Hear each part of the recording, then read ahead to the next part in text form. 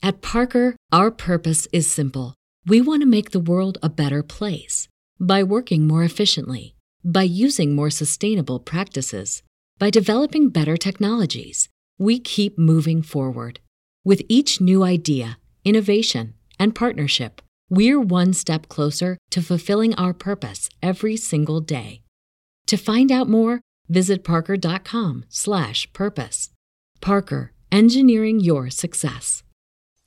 So, yeah, and that's the thing about like cleaning up the oceans is that we're we're seeing more and better methods of being able to do that. Yeah. Solar powered, completely autonomous ways of cleaning it up. You have two issues at hand. Is that number one? A lot of the heating that you have going on is because you've got these great garbage patches that are essentially just collecting. What starts here changes the world. Well, I've got to admit, I kind of like it. What starts here changes the world. Because that is how it works. The average American will meet 10,000 people in their lifetime. Problem can only be solved when there is a kind of coalition of conscience. But if every one of you changed the lives of just 10 people, what your rights are, and each one of those people changed the lives of another 10 people, and another 10. This is the beginning, it is not the finale, and that's why we're here, and that's why we rally. And you can change the entire population of the world, 8 billion people. If you think it's hard to change the lives of 10 people, change their lives forever. We've got to be that something that Arnold Toynbee, the historian, refers to as the creative minority. You're wrong. Then others will show up. Also, what about no children dying? That's kind of nice. Liberation. It's an internal.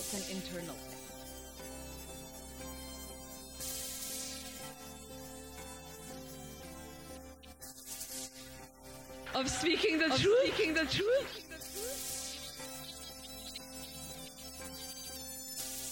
But their children were saved, and their children's children. Generations were saved by one decision, one person. But changing the world can happen anywhere, and anyone can do it. Adam, guess what? Yes. We're recording. Ryan, guess what? What? We are in effect. We're in effect. So what starts here can indeed change the world. But the question is, what will the world look like after you change it? Welcome to Public Access America. All right, hey, welcome back. Welcome back to Public Access America. We are facing daylight savings time for all of you. I just have my iPhone just told me what time it was. I didn't even realize there was daylight savings. Well, I mean, I'm used to the dog waking me up. So, like, the dog normally wakes me up, and it's like, okay, well, let's get going, because she doesn't sleep in all that much. We had a long day yesterday, and she went to bed late, so she woke up at what would have been about 10 after 8. And I was like, oh, all right, I'll get up and I'll get moving. And I'm like, okay, let's take a look here. Notification. Hey, you all right there, bro? What? Oh, crap. Fair enough. I woke up at 8 o'clock too, but I went to bed at 9 o'clock. That was so weird. I just gave up on the weekend. I was like, you know what? Screw this. I can fall asleep on the couch or I can go to bed. Hey, that's fair. Yeah. That's the glory of the weekend, though, is that, when you get older, it's like, you eventually get tired of going out and partying all the time. So it's like, all right, let's sit in and watch a movie. Oh, nope. Apparently we're not going to watch a movie. We're going to go to bed. Well, I think I watched Twin Towers. I've been doing the, oh my God, Lord of the Rings trilogy. Yes. But see, I didn't know, what I didn't know. So I watched Lord of the Rings. I watched the first one, Fellowship of the Rings, and then I watched the third one. And I was like, I hate this. But then I was like, hey, The Hobbit. So I watched The Hobbit all the way through, and I was like, I hate this. But then we were talking about Lord of the Rings, and I was like, well, I've already seen The Hobbit. Maybe The Lord of the Rings will make sense. So I watched Fellowship of the Rings, and I was like, for what, 9 hours, just saying, like, stop playing with the ring. It just annoyed me, you know? And then I was like, I went to watch the third one, like, Return of the Kings, and I was like, this doesn't make sense. Like, so I was like, I went back, and I was like, Twin Towers, all right. So the Two Towers, yes. right, so I watched that, and I was like, all right, I think I can get into this. You know what I mean? It's not like this fairy tale, like fake large mushrooms and hobbit sort of thing. It's real action. You know, I was like, all right, I can get into this. So I happen to own the extended edition Blu-ray. I was like, I went to go look up Return of the Kings, and I was like, wait a minute, there's an extended version. Fuck it, Yes, I'm doing it. The extended, dude, the extended versions make when the movies came out and they came out in their original length, people were kind of like, there's so much missing. All right, spoiler, I haven't seen Return of the Kings yet. So I definitely recommend doing the extended editions. Nice. And start from the beginning. Fellowship, then the Two Towers, That's then where I'm at. the Return of the King. And it is 13 hours of pure joy. I'll say that, like, I don't believe in a certain fantasy, like, that borders on fairy tale. I just don't get into that. But I love the sub stories on what it means. I always look at those movies as perspectives on everything from art to politics. And so to me, I love the characters, right? I like everything about it. I like Frodo. I'm a big Frodo guy, you know what I mean? Because he isn't sitting there looking at the ring every 5 seconds. And that's what detracted me from the whole first movie, was just the problems always came when he looked at that ring, and then all of a sudden the next scene was going to be loud and fucking like scary. So I mean, you have to think about the ring in terms of like power. You know, if you think about it as a metaphor for power in the real world, you know, people are constantly looking at their power, and they're constantly making sure that it still looks exactly the same, and that it's still, you know, well within what they think is well within their control. And when you watch the movie from that perspective, you're like, oh wow, this is actually pretty heavy when you think about it. Right. And, well, when you realize that the ring contains, like, another realm, right? Like, he can get stabbed. He can die in that realm when he puts the ring on, and everything evil can see him. You know what I mean? But when he takes it off, he's still the same person, but he has a facade of good. You know what I mean? Right. So, definitely so worth the watch. Yeah. I happen to love that series a lot. Yeah. Which is why I had my mom get it for me with the Blu-ray extended edition, because it's so good. Yeah, I'm a big Gandalf fan. You know what I mean? I like that guy. Oh, it's amazing, and honestly, you can watch it, you know, once a year, twice a year, and still take away something new from it. Yeah, I'm trying to get into movies and more cinematic movies that I wouldn't know, you know. Denton County Collective, we're getting a group together to watch, like, movies, and they did this French movie, and on Annalie, and they were like, are you going to be able to handle subtitles? And I was like, well, yeah, because I'm right here by my computer. And while I dipped in and would read things, I understood the whole plot, but it was the subplots and the subtleties that I was missing, because that's what I was reading. And so, it's a pretty good movie. You know what I mean? I really came away liking it. But I was always like the What About Eve, or you know, Maltese Falcon, Chinatown. Like, I don't go into 70s for my movies. I go way back into black and white. You know, what happened to Baby Jane will always be one of my favorite movies of all time. Because you think to yourself, not only is this so weird because it's historic, but everything in it is historic and weird. Like the stairs, the wood they make, the things they drink, the way they get around, dentistry. It's all just so weird that Oh yeah. it's another world to me in and of itself. A fedora, really? Oh, Like yeah. a guy sitting on his couch, like in a suit with a fedora. Right. Or some of my personal favorites are the old German films, the really old black and whites, like Nosferatu and Yeah, The Cabinet of Dr. Caligari. there you go. I love like when you look at those movies and you realize that those are coming out of World War One, where you have soldiers that experience shell shock. Like the way in which some of those movies, like if you think about them from the terms of somebody who's suffered a traumatic event, Oh, wow. and they're trying to express what the hell has happened around them, oh, those movies just take on something else. I'll have to It's really rewatch those.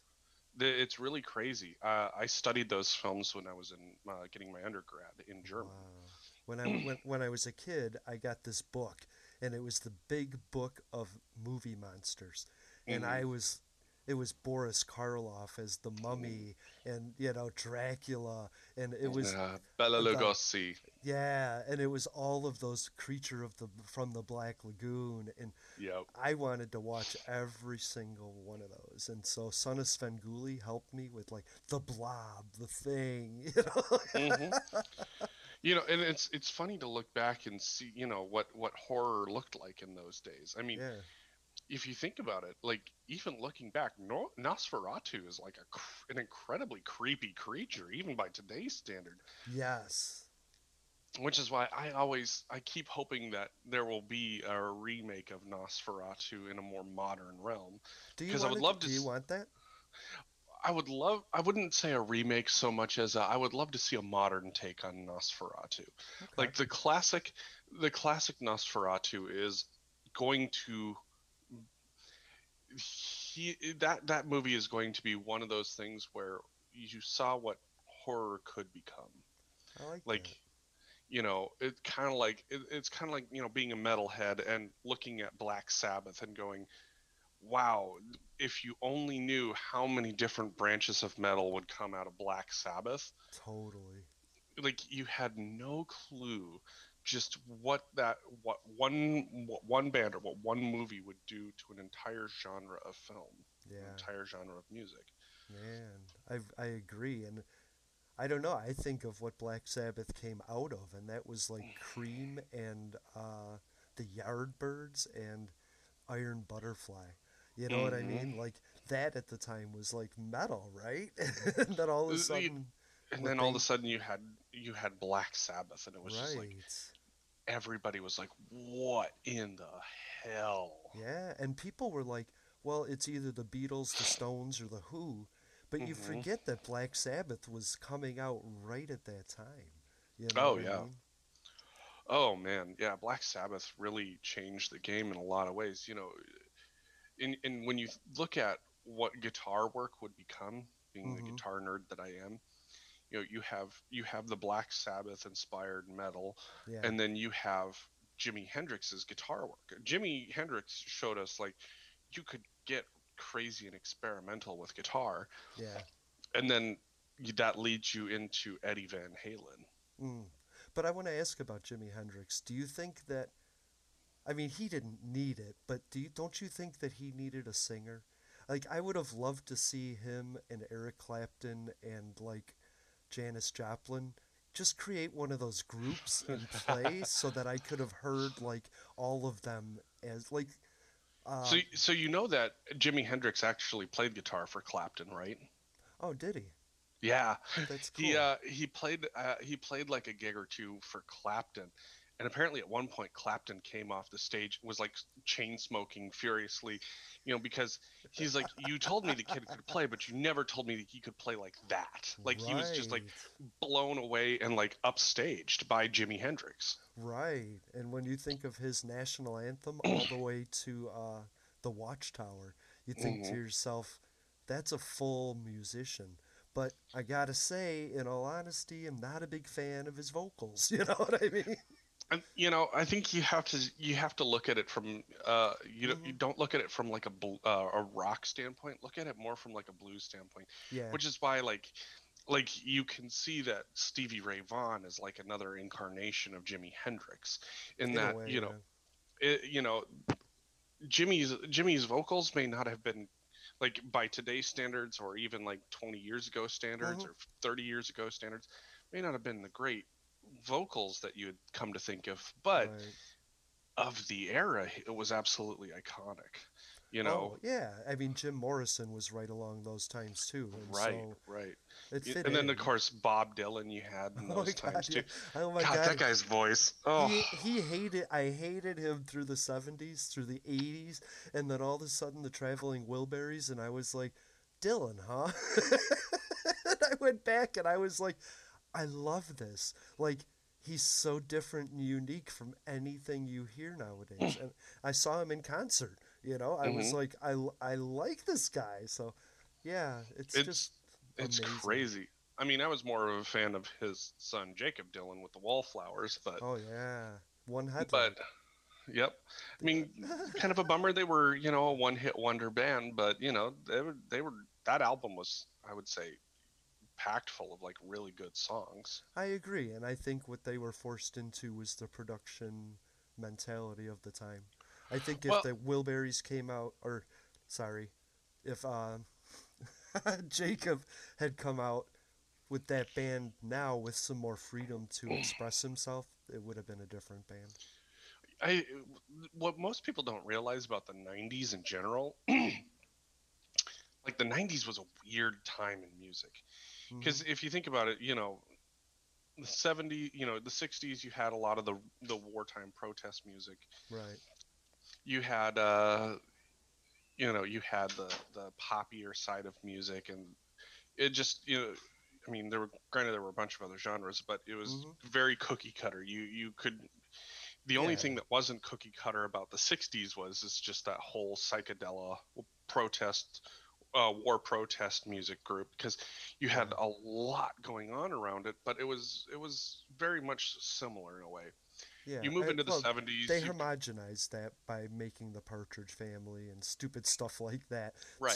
to dismiss the hippie as Right. what their goals were. And the '70s is just a continuation without the protest.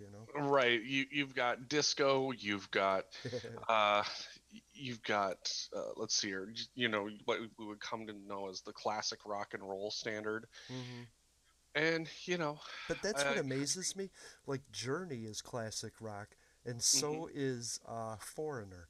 But those two would never have gone together in the '70s. It was like, and you think Boston was always the one that Boston was way ahead of their time. And Like yes. that band Oh, right yeah. there, like even 10, 20 years later, they're still ahead of their time. They were so good. Oh my God, yeah. Punk rock threw a wrench in things at the end of the 70s to kind of, spur the death of disco. And then you move right into the hair metal scene.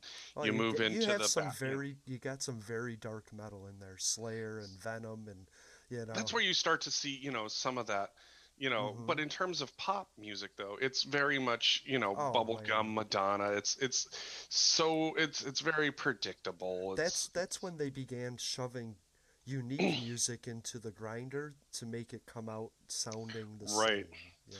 Then you get to the 90s, and But wait, with Nirvana. Sorry, there was Duran Duran, and there was like some like great Spandau Ballet and some great bands. Oh, yeah. But they were pushed into this like you have to wear this and be this. And, Exactly.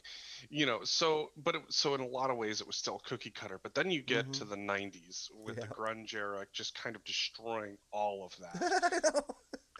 And then out of that, pop music just takes this weird and wild left turn of all sorts of different types of music. You get anywhere from Toad the Wet Sprocket and the Butthole Surfers to, Lisa Loeb and Paula Cole and Chumbawamba and Bare Naked Ladies and the Macarena. And I mean, in terms of what was popular, I mean, it was all over the place. And I can only imagine that record execs at the time were like, what the fuck are we gonna do? Because this is crazy. It's all over the You place. can't predict what's next. Remember, like you've had all of these radio safe songs for so long, and then you get Alanis Morissette and Meredith Brooks singing "I'm a Bitch," and it's like, what the hell is going on here? Oh No my Doubt, God. Fiona Apple. Yeah. I mean, it was a wild time for music in the 90s. Like, especially women, by the way. I Right. loved that, because to me, if a woman makes a whole CD to telling me what I shouldn't do as a man, yeah, I'm on that. I'm taking notes there. You know? it was such a crazy time, and Yeah. you could tell that everybody's like trying to like figure out, oh my God, what's going to be the next thing? What's going to be the next thing? And really, then all of a sudden you get the girl groups and the boy bands, and that's when it goes back to cookie cutter for a while. Well, because everybody that grew up in the 90s loving that music was suddenly making the music and being discovered, like Christina Applegate and Britney Spears, Justin Timberlake. You know, the whole Disney crew was found and then grew up in cookie cutter, and they knew it by heart. They know what that is. Yep. So you get that change towards the cookie cutter, but you still had these crazy standout elements. I mean, the rise of pop punk being part of the mainstream Oh my music God, scene I for a love while. pop punk. I love it. You know, it was that pop punk was that weird balance between the bubblegum pop music that was there at the time. And then of course you get, that neat little rap rock bubble that was there for like all of 5 years. Limp Bizkit. Korn and Limp Bizkit, and who's the other? Linkin Park, right? Linkin Park started out of that. Heck yeah. It was just a weird time, but then after you got the super groups, then you start to see the return more towards your standard cookie cutter pop and rock, and through all of that, what was forcing the changes that were being forced was rap. Was rap taking more seriously, until finally they got a hold of rap and shoved it into the cookie cutter machine, and it all came out sounding like T-Pain. And T-Pain lives in Tallahassee, and I'd love to talk to him about the way he destroyed rap music, and it's the craziest. That's the craziest part about all of this is that, like, what you saw happen in the 90s in terms of like what what music became during that time period was just wild. Even in the country realm, like, things got turned upside down with Shania Twain. It was like a revolt of the artists. You just had something so different come out. You had so many things cross over. It was just absolutely crazy. And then all of a sudden, it's like the record companies finally were able to make that amalgamation happen and bring everything back together and make it much more predictable. And then you reach the current era of these kids with fucking laptops making their own music. You got Billie Eilish, who literally, it's just her and her brother making music, and they just turned it all upside down. Dude, I am obsessed with Billie Eilish right now. Every time I get out of the shower, I have to put a Billie Eilish song on. I don't know why, but it's just, the production is just really incredible to me. I just love the fact that you now have a group, an era of people that literally can make music on their laptop, record it in their bedrooms and put it out, and have a #1 hit, or have it go viral on YouTube and Twitter and TikTok and all of that. Like, there's songs that I'm finding from videos, and I'm like, what is that? Who the hell is this? It is, as someone who has written music and played shows and gone on tour, it's honestly awesome, like, to see this generation have the kind of freedom that they do to make music and put it out there. Because you had so much.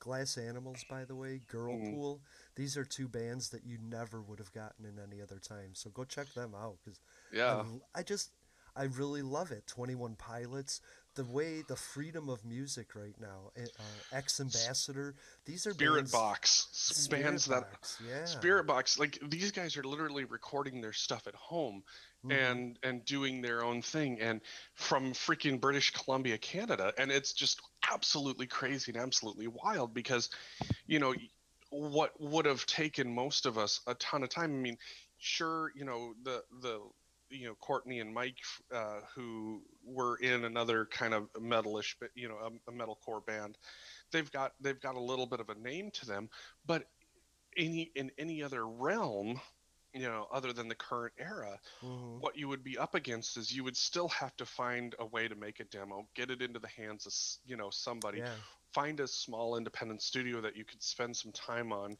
and record, and then, you know, you would just go crazy touring because you know, you didn't have the YouTube era of people sharing music and all of that.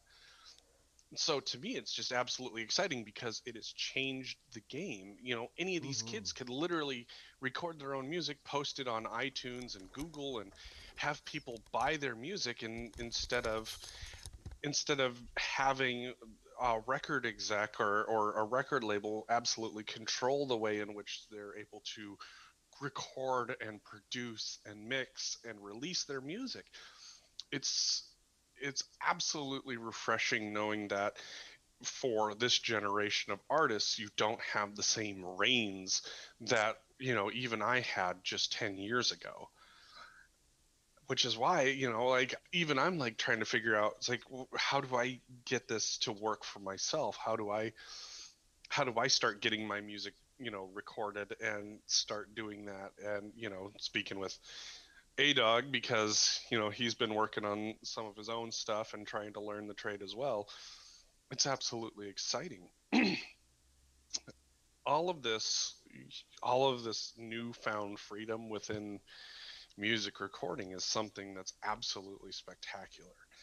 I mean, the libertarian in me loves the fact that, you know, you don't have these select groups controlling the flow of music anymore. It's literally, do you have a laptop and an internet connection? Let's go. It's exactly it, and I love that. So, are you ready for a question? Let's do it. All right. So the first question came via email, and it is, why is it when Democrats are in power, gas is more expensive? Aha. That's an easy one to answer. I know. That's actually a fairly easy one to answer, and what most people don't think about is that when Republicans are in power, they tend to opt for more leasing of federal lands and allowing oil and gas to be produced from federal lands. When Democrats are in power, they typically restrict that, which is what you saw move towards with Biden almost right off the bat. I mean, granted, the Republicans were trying to, like, you know, approve and force a bunch of oil and gas leases right at the end of the previous dictator's term. No. The issue at hand, though, is regulation. Republicans favor less regulation and less control, so they tend to lease more. That means that, you know, if you have more supply, that means that you're going to have more gas that, you know, cheaper gas that is produced. Whereas when the Republicans, when the Democrats get into office, they tend to put more restrictions on that federal leasing, and so that ends up pushing the price of gas up. Okay. I would say globally, OPEC is a group of countries that sell their oil, and oil wasn't in real high demand with COVID, and it was peaceful times, and so there wasn't a lot of need for the oil as was before, especially with us creating so much domestic oil, which actually drove it into negatives for a while. And now we come back with everything you're doing. COVID is relenting. We're defeating it slowly, and the prediction from OPEC is that we will need oil, as well as they're realizing that green technologies are going to be a big part of America, and they're scared enough to want to raise their prices a bit because now Joe Biden isn't great friends with the Saudis anymore, and that plays a little into it too. So well, and one of the things that you have to think about is it's not about just raising the price so much as it is controlling output. right, When we look at, what America, supposedly stands for, free market, blah, blah, blah, but we deal with OPEC. The only cartel that we're willing to actually work with Right. is because of oil prices. And if it doesn't matter whether you're Republican or Democrat. right, Like, the reality is that this OPEC relationship that is allowing one group of people to control oil prices, it's absolutely crazy. And then you get a couple of players who are OPEC aligned: Venezuela, Iran, Russia, and they can either, depending on the sanctions that get put in place, like Iran, that will fuck with oil prices. Venezuela. right. And then you got Russia, who, for a short while there, decided to have an output war with the Saudis. So you saw Russia increase its output, then you saw the Saudis increase theirs. It's just that the Saudis, Saudis/OPEC have so much oil in their system that they could literally flood the market and leave Russia high and dry. Right.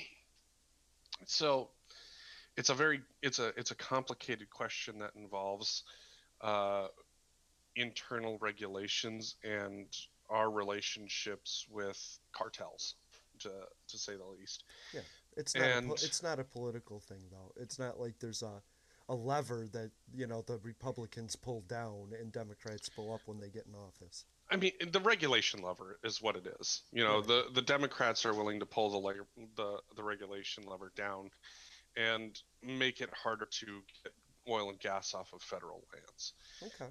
Whereas the Republicans will pull that lever up and say, nope, it's game on, let's go. But then they try to do it in such weird backwater ways where it's like, oh, hey, yeah, no, we're totally leaving office right now, so let's say that it's okay to drill Anwar. Like that's gonna like that's going to not get turned off by the Democrats the moment they get into office. I mean, there's not a whole lot of foresight there. Business knows this, right? They're not making long-term plans to do something they know is eventually going to be stopped. Right. And once again, this is where our talks on, energy diversification, is something that people need to really get serious about. The fact of the matter is that there are more battery vehicles electric vehicles that are being developed, and the more diverse ways we have to produce electricity, the more diverse ways we're going to have to power electrical vehicles. That's going to, relieve that reliance on oil and gas eventually. Not quite yet, but eventually. And I believe that there's a way to drill for oil and gas in ethical ways when we're not depending on it. When it's not the big machine, they can work on smaller towers or other ways to get to the oil. Like Kuwait, like we said last week, Kuwait was taking oil from Iraq, so why couldn't we go on a private land into public land? You know what I mean? Well, you could. It's just there's a lot of regulations on that, and unless you've worked in the field, you really don't understand that. Like, there are some serious issues regarding drilling, like horizontal drilling is what it's called. Right. So typically, just to kind of understand a little bit about how we've drilled for oil in the past, it's like you go straight down, oil comes up, bingo. Right. Well, the problem is that you end up putting up a bunch of wells that end up sucking a bunch of area around, and that doesn't necessarily make for an effective way to drill for oil. Right. Enter horizontal drilling. You drill one shaft down, and then you start going out in different directions around that shaft. And so then you're able to pull oil into one particular area and be able to pull that up. So you're drilling fewer holes on top, but you're making them more productive. Yeah. And so there's that element. But you still have, it's still a plane. It's like you can go so far before you're into somebody else's land. And if you start pulling oil off of somebody else's land, you can actually find yourself in a world of hurt, because let's say that you're on one section of land and you've got the mineral rights and you can drill in every direction and you're fine. But until you hit a certain point, if you can prove that someone has drilled into somebody else's land and they own the mineral rights to that land, then you have these mineral rights competing claims. And those get pretty ugly at times. Oh, yeah. Now, a lot of the times, you'll get someone who will say, yeah, we'll figure out what you're producing because of that horizontal shaft, and that's what you'll pay me, and et cetera, et cetera. Yeah. Because for some of them, there's that benefit. They're getting their mineral right paid for without having the well sitting on top of their land. Right. So I mean, there's a lot of potential and possibility in all of this, but it's still a very complicated and complex mechanism. Of course, and I am all in favor of keeping our public lands beautiful. So I'm not in favor of drilling on them. So that's me personally. I think we have plenty of other options before we attack the most beautiful parts of the country. And that's the other thing too, is that I feel that, especially when it comes to public lands, that dotting them with oil and gas, isn't very conservationist of the party that founded conservation. So right. That's kind of one of those things where fundamentally I have this conflicting problem with it. I personally am for energy independence, but I am also pro conservation, making sure that we have these beautiful public lands that people can go and experience still. Me too. They are really, in a way, sacred places for us to enjoy nature, and we don't want to lose that. That's right. And I want to say, just on a side note, is that we talked about this on the Denton County Collective, and the rainforest, like Anwar, right, and the Brazilian rainforest, they put out a lot of oxygen, but our oceans put up to exactly the same amount, to 80% more. Mm-hmm. So we really should think about cleaning up our oceans, if we're going to be attacking our lands. We can't just kill both, as a side note. So, yeah, and that's the thing about cleaning up the oceans is that we're seeing more and better methods of being able to do that. Yeah. Solar powered, completely autonomous ways of cleaning it up. You have two issues at hand. Is that number one, a lot of the heating that you have going on is because you've got these great garbage patches that are essentially just collecting heat energy. But in the other sense too, is that you do have these underwater ecosystems, plants, animals that are maintaining a healthy oxygen level output. And if you kill the algae and all the other things that are producing oxygen, you're going to find yourself in a world of hurt, quite literally. It is within our best interest to clean up the oceans as much as we can.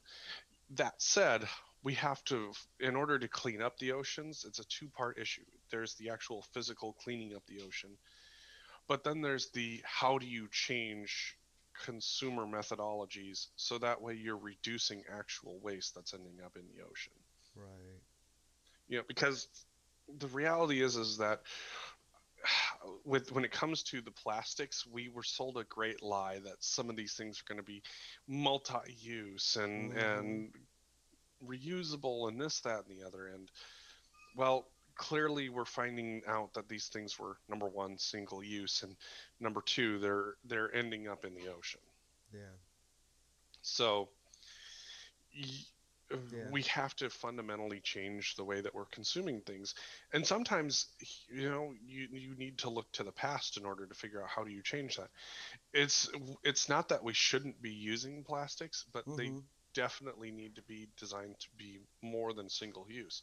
Like, for example, some of the biggest issues that we had is it's like, well, think about why we stopped using glass bottles, for anything and everything. Well, the issue is that it's, glass is breakable, yes, but transporting it safely was just as difficult. So you could easily make reusable plastics that safely transport your goods in glass bottles, and then go back and be able to take your glasses back to a grocery store or a recycle center and drop that off so that way it could be washed and reused again. Like our grandparents' generation was reducing, reusing, and recycling before it was cool. Mm-hmm. Yeah. Hey, So that brings me up to I'm gonna go, and this is gonna be called a segue, because what I think is even more important is being able to drink our tap water, Jeffrey. Like, Ooh, yes. why are we even putting water in bottles anyway? This water, the Hershey water, comes from Tallahassee. Nestle. Yeah, Nestle. It's the same water that I drink here. And so that brings me to infrastructure, which is a new idea going around that could be anywhere from 500 billion to 4 trillion, says Joe Manchin. And so Right. we're just going to throw money at problems these days. And so I'm wondering what problems need to be solved. And what I've heard over the past year before thinking about infrastructure, besides roads and bridges and airports, is our sewers, are our water systems, because they're outdated and they're gross, Jeffrey. As someone who used to fix sewer systems, Me too. Yes, I concur. When you look at how sewer and water systems could be updated, I mean, the delivery of water is what it is. It's really more about reclamation at this point. How do you get it to be reusable again? How do you get it to have a second life again? Right. Or I think one of the other big questions that needs to be answered is, why are we not desalinating ocean water to turn it into fresh drinking water for coastal areas? That's, to me, one of the greatest questions is that we have rerouted so many natural resources to feed major cities, but and then we sit there and complain about the loss of habitat and ecosystems rather than saying, hey, why don't we put up some desalination plants for the Puget Sound area, for Oakland and San Francisco, for LA, for San Diego, for Miami, for DC. Why are we not desalinating water? I mean, you look at practical applications of it.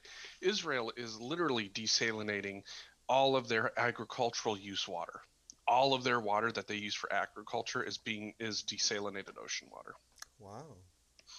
So aren't they landlocked? Israel? No. Wow, I never thought about it. No, Israel's not landlocked. I figured the Jews got there. Right. Well, I don't know. But so there are practical applications that are currently in use in other places that, places like LA and New York and DC, Baltimore, Boston, Seattle, Oakland, San Francisco, like, we shouldn't be draining inland natural resources to feed cities when we could be desalinating the ocean, where we're already talking about rising ocean levels. We could be desalinating that water to be able to put into practical use. I am all in favor of that. I played a game called Sim City, and every time I got the chance for desalination plants, I put those in. But I assumed they were too expensive or just too much effort for what they are. But are they? I don't know. No, well, define effort.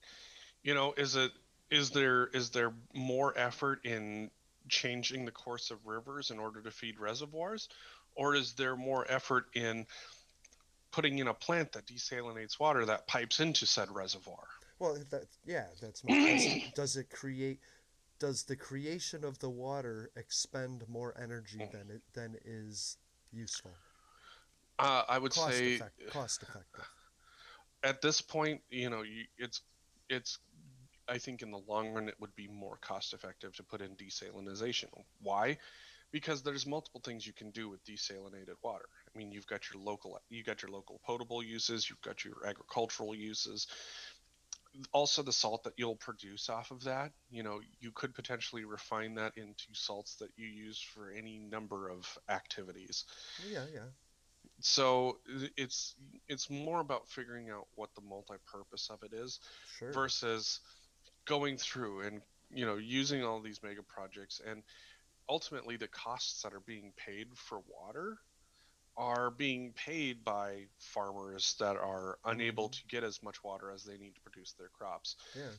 because it has to go downstream to the city of LA Well, I'm just or city thinking. of San Francisco. I'm thinking if you desalinate the water and it travels through the pipes and you can put turbines in the pipes, you're suddenly generating enough energy to desalinate the water. Like you could Or create something to it's boiling water, right? right, that's essentially all it is. It's like distilling alcohol, but It's it's water. it's essentially a distillation process is what Right. it is. But here's the other thing too is that the way that Israel does it is a way that is going to seem controversial to this country. They use nuclear power to power their desalinization plants. They're using old nuclear power plants in order to do this. Sure. Rather than if we were to invest in newer, safer nuclear power in order to do this, number one, it would help California's grid out because that's a fucking mess. Heck yeah. And number two, it would help them out in terms of being able to get the water that they need to, preserving farmlands, preserving natural habitats and resources, and meeting and exceeding water needs. Because we got plenty of ocean water, we really do. Yeah, in fact, we're constantly talking about the sea level rise. So this isn't an issue. It's not like unlike the reservoir where we're talking about the water levels lowering, or with climate change, we're talking about the inability to get enough water into these reservoirs because you're not getting enough rainfall, you're not getting enough snowpack. Right. Whereas your ocean level is rising. If you put desalinization plants up and do it before you find yourself in a world of hurt, guess what? You're going to have enough water for your cities. You're going to have enough water to sustain your agriculture, which California absolutely needs. They are an agricultural juggernaut. New Mexico, Arizona, Nevada, they all need that. But, California, the coasts have the unique ability to make sure that they're going to have those needs met. Right. Unlike places that are landlocked, like Arizona, like New Mexico. Mm-hmm. But making water more available makes it cheaper. Making it cheaper is good for any landlocked state, Especially when the power is going to be able to serve more than just the desalinization plants. So you have a more robust power system. The water is going to serve more than just city water needs. So you're going to help your local agricultural group. Like, this is a win-win-win for a lot of people. Yeah. It's just that you have to embrace nuclear power in order to make that happen. Until you can make it self-sustainable. Until you can produce enough solar, wind, tidal energy in order to make that happen. Absolutely. Hydro, you're creating hydro, so you're boiling the water. It's going through a system as steam, and then going. So you go from steam power to hydro dam power in one plant. You just need to harness that in the right. You need to design it in the right way to catch all of that wasted energy. And you could run the plant by itself just by perpetual motion almost. One would think, but that's not quite the case. You would still experience a significant loss of energy, but you would be able to pick up a lot of energy from other places. So, like, for example, water flows downhill. If you put a bunch of simple catch turbines, you could catch some of that water, some of that energy back. Yeah. But you have to understand the laws of the Newton's laws of energy conservation. You have to understand that energy is neither created nor destroyed; it just changes. So when you're losing a bunch of energy to heat, because that's ultimately that's going to be what your biggest loss is. You're not catching all of that energy back is going to be a bit more difficult. I mean, the heat that you generate, you could use to turn a steam turbine and catch some of that energy back, but you're never going to catch 100%. And that's the thing, because you have different heats, you have different frictions, and some of that energy ultimately does get lost. You can't unfortunately just make 100% of your energy. You can get closer, which is why we talk about efficiency, and why currently nuclear is the most efficient power generation. But science. Exactly. There are multiple ways in order to do this. It's just that in order to make this happen, so that way it benefits the left, it benefits the center, it benefits the right, you have to be open to the idea of nuclear being part of the discussion. It's gonna meet your power needs, it's gonna meet your water needs, it's gonna meet your agricultural needs, it's gonna meet your city needs. It literally is one of those things where there are a lot of wins. It's going to reduce the effect on habitat. It's going to increase conservation. Like, literally, there are so many benefits to it, but you've got so many people that are screaming and crying nuclear bad. I think what would be interesting would be to take the best ideas, put them in the best areas, and create an energy multitude. So a plant that is using nuclear to run the desalination or water, that turns fans, that incorporates multifaceted forms of energy creation and puts it into one plant. So the redundancies they're fail proof, right? If 1, 2, 3 go down, you still have 4, 5, and 6, you know? Well, and that goes back to the whole discussion of energy diversification. Yeah. The more that you diversify your energy sources, the better off you are. Yeah. And the thing is that we can diversify these energy sources in a lot of ways. There's no reason why a nuclear power plant couldn't be further inland and supplying power to a desalinization plant, to a place that's more stable. There's no reason why, there's no reason why we couldn't be figuring out these solutions. For the group of people that, sit there and yell, we need to follow the science. Well, the science is there regarding thorium reactors. Whether or not you want to accept it is a whole nother story. So we sit there and we hear people yell, trust women and trust science. And well, this woman who is a very profound scientist that developed these thorium reactors, which are a lot safer than, the plutonium and uranium reactors that we've grown up with. This breeder reactor system is so much safer, so much easier to use, so much less nuclear waste to deal with, modernly designed so that way you have more safety in these plants than you do from the 50s and the 70s. Of course. And and on top of that, it is a zero carbon solution. So all of these things are rolled into one beautiful package. It's just that it's still nuclear. I get you.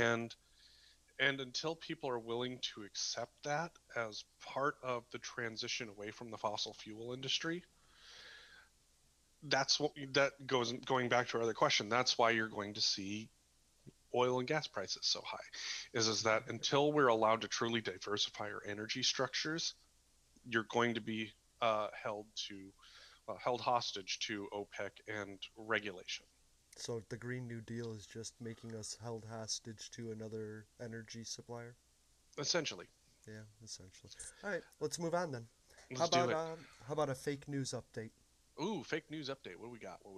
I have no idea. I just wanted to know. I mean, the fake news, it's like a ball of slime. It mutates, it evolves, it digresses, it regresses, and so I just thought I would get your quick take on how fake news is going, how to recognize it, Well, all right.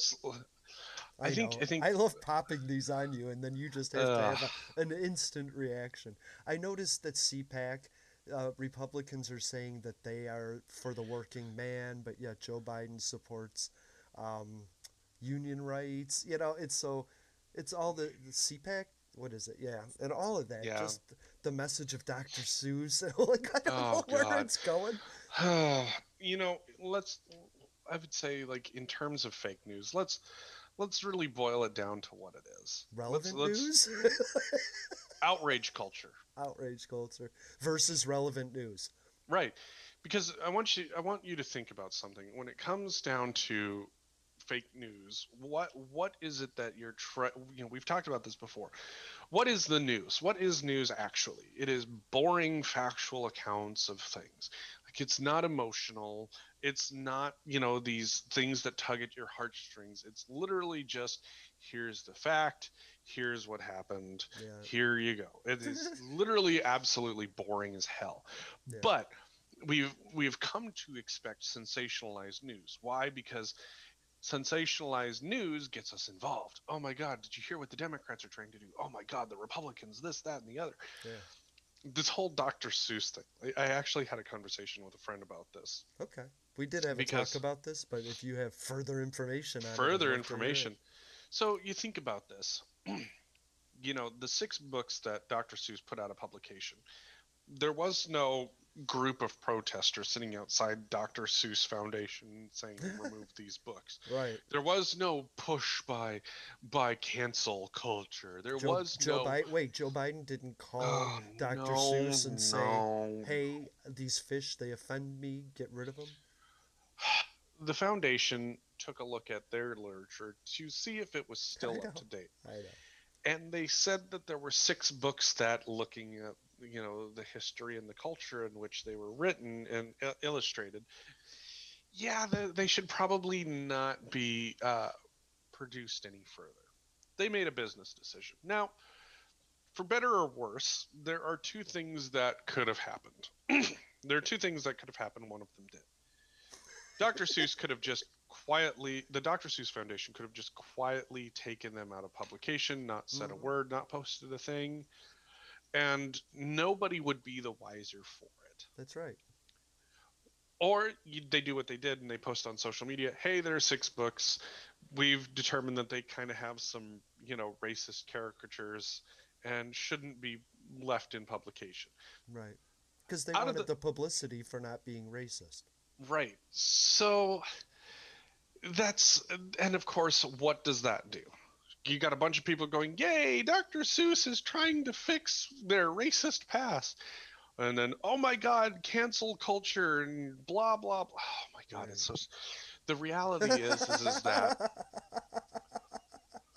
Sorry. It's so stupid. This is really stupid. The company is like, they're making a business decision to try and do right by, an educational standard that they've upheld for a long time, which is that, they want to get kids involved in reading. It's weird, it's wacky, it's fun, and it shouldn't be racist. And the question was asked, well, why is it not okay now? And the answer is, well, it wasn't okay to begin with. It's just that it was more tolerated. Thank you. That's a great response to the question I have later. Like these images were never okay. That's the problem. But they were. It's just that they were tolerated. They were tolerated. Some people, some people knew exactly what it was and they snickered. People like me who grew up with one of those books while I was a kid, I never knew. Right. So, but then there was a kid, a Chinese kid that saw that fish and felt the pain. Right. And that's the thing is that it was never okay. It was just tolerated. And so now that you have a lens of visibility into some of this stuff, you have more information out there. People and businesses are making new decisions on what their product is and what it should look like. And the Dr. Seuss Foundation made the decision that these 6 books should come off the line. Yep. End of story. This is where it literally should end. But what people don't understand about outrage culture is outrage culture isn't a Republican thing. It isn't a Democrat thing. It is a selling ad revenue thing, and it's a selling political donation thing. Right. One of my friends brought this up to me and was asking me, well, don't you think this is terrible? And I said, okay, you got a couple of kids of your own, right? Yeah. They're at the age of reading, being read to at night. Uh-huh. So do you have any of these books? No. When was the last time you read these books? Well, I don't think I read any of those. I said, okay, so why are you upset about this? Think about that. Like, if you have not interacted with these books, it's not that they're being gathered up and burned. They literally just said, we're not going to make any more of them. That happens all the time with any variety of books. So if where they just say, if a tree falls in the woods, Yeah, this isn't, the great book burning Holocaust. Okay. This is the copies that are out there exist. We're just not going to be making any more. Right, which just increases the values of the books that do exist. Correct. To me, so like Rembrandt isn't still making pictures, right? Right, exactly. Nobody's mad that Rembrandt isn't being made anymore. Right. So you have this issue of these books are not going to be made anymore. Okay, cool, whatever. A business decision was made. Some people are like, oh, well, people know the difference between, coercion and blah, blah. It's like, oh, shut up. If you think the average person knows the difference between coercion and making a business decision, you're absolutely wrong. Mm-hmm. Because the average person doesn't understand the difference between coercion and a business decision. They don't understand the difference between, hey, if I make this decision, I'm going to keep my profitability. But if I don't make this decision, this could impact my business. That's not coercion. Mm-hmm. That's literally the definition of doing business. Remember, it reminds me of putting calories on all the menus at all the restaurants, and how people were so against that. It's going to eliminate our business. People are going to know the calorie amounts, and that's not fair. We can't hold to a consistency. But they did, right? And then I think about the Twinkie. And I love Twinkies, but then somebody said, we're not making Twinkies anymore. And somebody else said, give me the recipe. We will make Twinkies then. Right. And I always think that's just the way life is. Like, and that's, so what? But when you look at why this is such a big deal, like, this wasn't a huge deal. This wasn't like some, Antifa fun gathering situation in order to get and this wasn't some, unite the right to produce racist content. It was, but what happened is that people got outraged and people started posting all of these news articles. All these news articles have ads. And when you get enough people outraged, they're going to go looking for that content. And when they go looking for that content, that sells ad revenue. Yep. So outrage sells ads. Now, get in politicians. You got people like Ted Cruz who are like, the left is trying to cancel Dr. Seuss. You need to donate to my PAC so that's way. Right. So there's the answer right there. You want money. You want money. You don't give a shit about the books. You want money. Yep. End of story. So stop and take a look for just a little bit. Is this actually an issue? Is there really something there? Or is somebody trying to sell eyeballs to ad revenue, to political donations? Because I guarantee you, the moment you start looking at it as to what are you trying to sell me? That's right. You're going to realize the left and the right are just trying to sell ads. They're trying to sell political donations to keep themselves in power. They want to control that one ring. That one ring. And I think that one ring is your outrage. And your money, your wallet.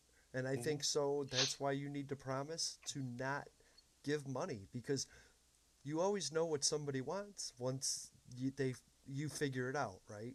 Hey, exactly. Do you want money? I want money. And right? But they're trying to trick you into it. And so like Donald Trump is saying, don't donate to the RNC anymore. Donate straight to me, and I will dole it out to the right Republicans. And that was a whole separate topic, but that's called a segue. And so if you take your money out of the scenario, and I vow not to donate any money to a candidate, but if I feel like I really believe in that candidate, I will devote my time, my platform, my energy to it, but not my money. And you'll see how much they want your money and not your time and not your energy and not your platform. Exactly. If it was really about anything else, if it was about dealing with cancel culture, if it was about dealing with racism, if it was about anything else, you wouldn't be seeing the push for political donations to get your eyes on their sites, to sell ad revenue. That's all it is.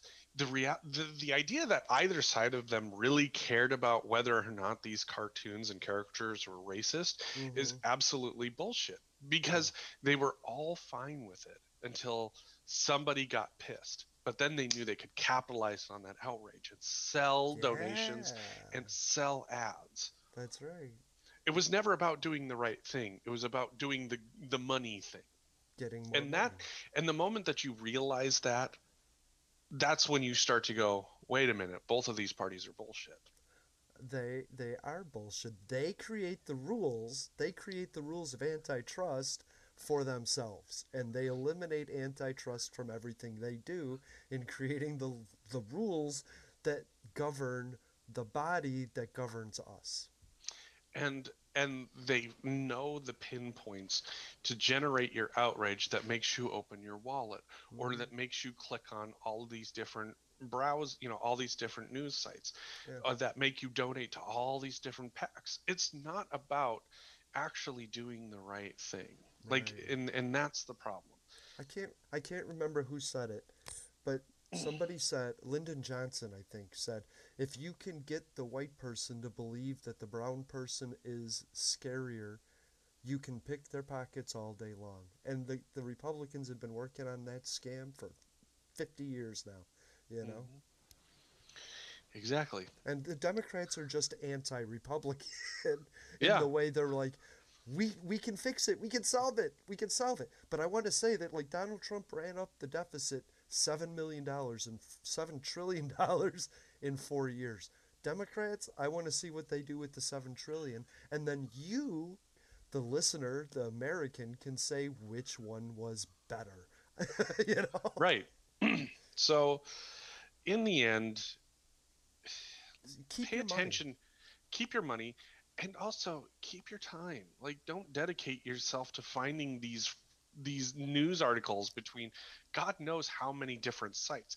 Right. And that's the thing is that it doesn't matter whether you're looking at Fox News or OAN or whatever else, Newsmax, or all of these weird, dedicated to the conservative truth.org websites, or we believe in the liberal agenda.org websites. It's all bullshit. It is all about selling ads. Nobody actually gives a shit as much as they claim that they do about doing the right thing. They give a shit about your money.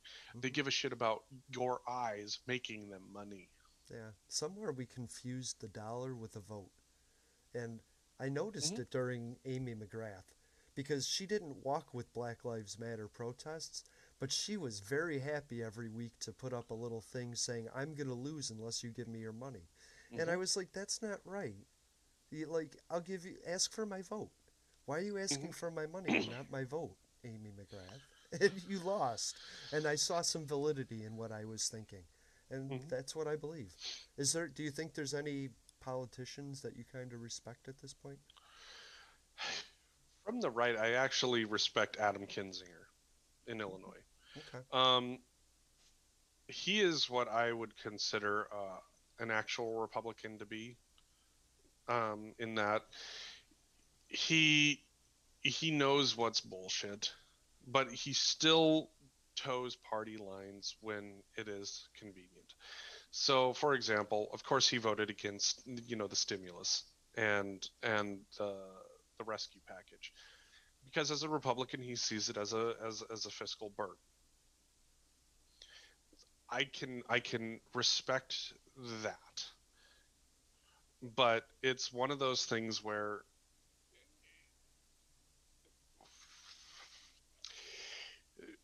conservatives and their comfort in spending is rather a unique laughing point, because let's remember how much they spent on stimulus packages last year, and now suddenly it's about fiscal responsibility. So let's think about that. But in terms of like him bowing to the Trump Republican side of things, he's like, yeah, no, that's not happening. Yeah. It's like, I'm a financial conservative. But my real question is, you can see the writing on the wall. You can count votes. You know this bill is going to pass. You can either be a part of it or the person that just simply opposed it.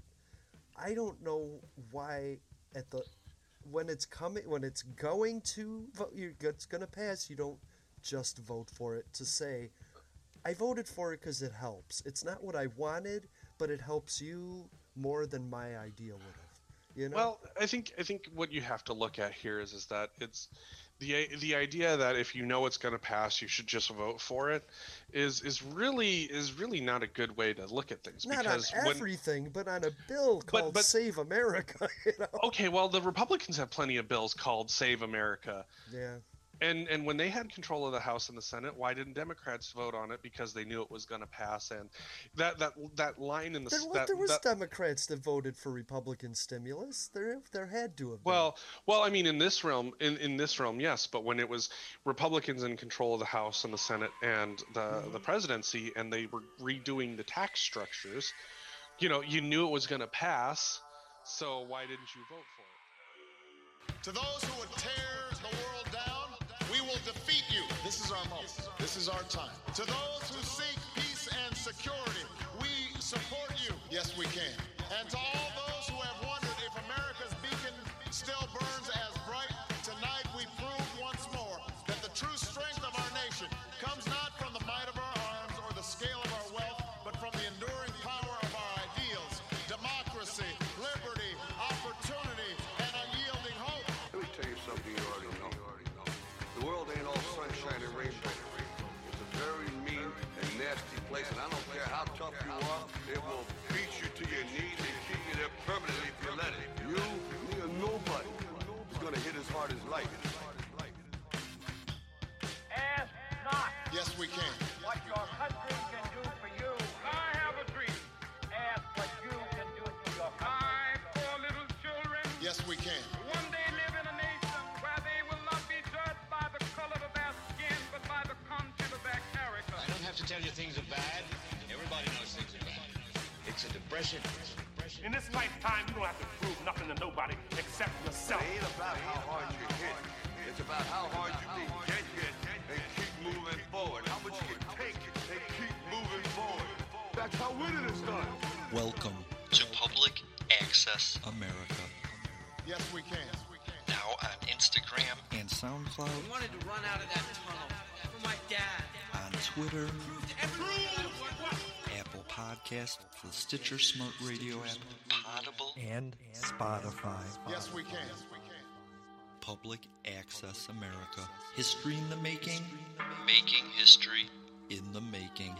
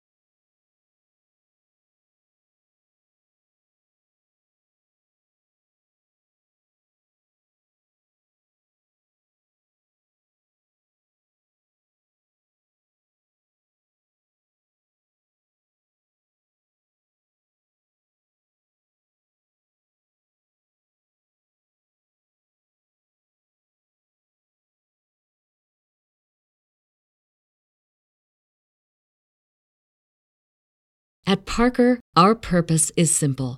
We want to make the world a better place by working more efficiently, by using more sustainable practices, by developing better technologies. We keep moving forward. With each new idea, innovation, and partnership, we're one step closer to fulfilling our purpose every single day. To find out more, visit parker.com/purpose. Parker, engineering your success.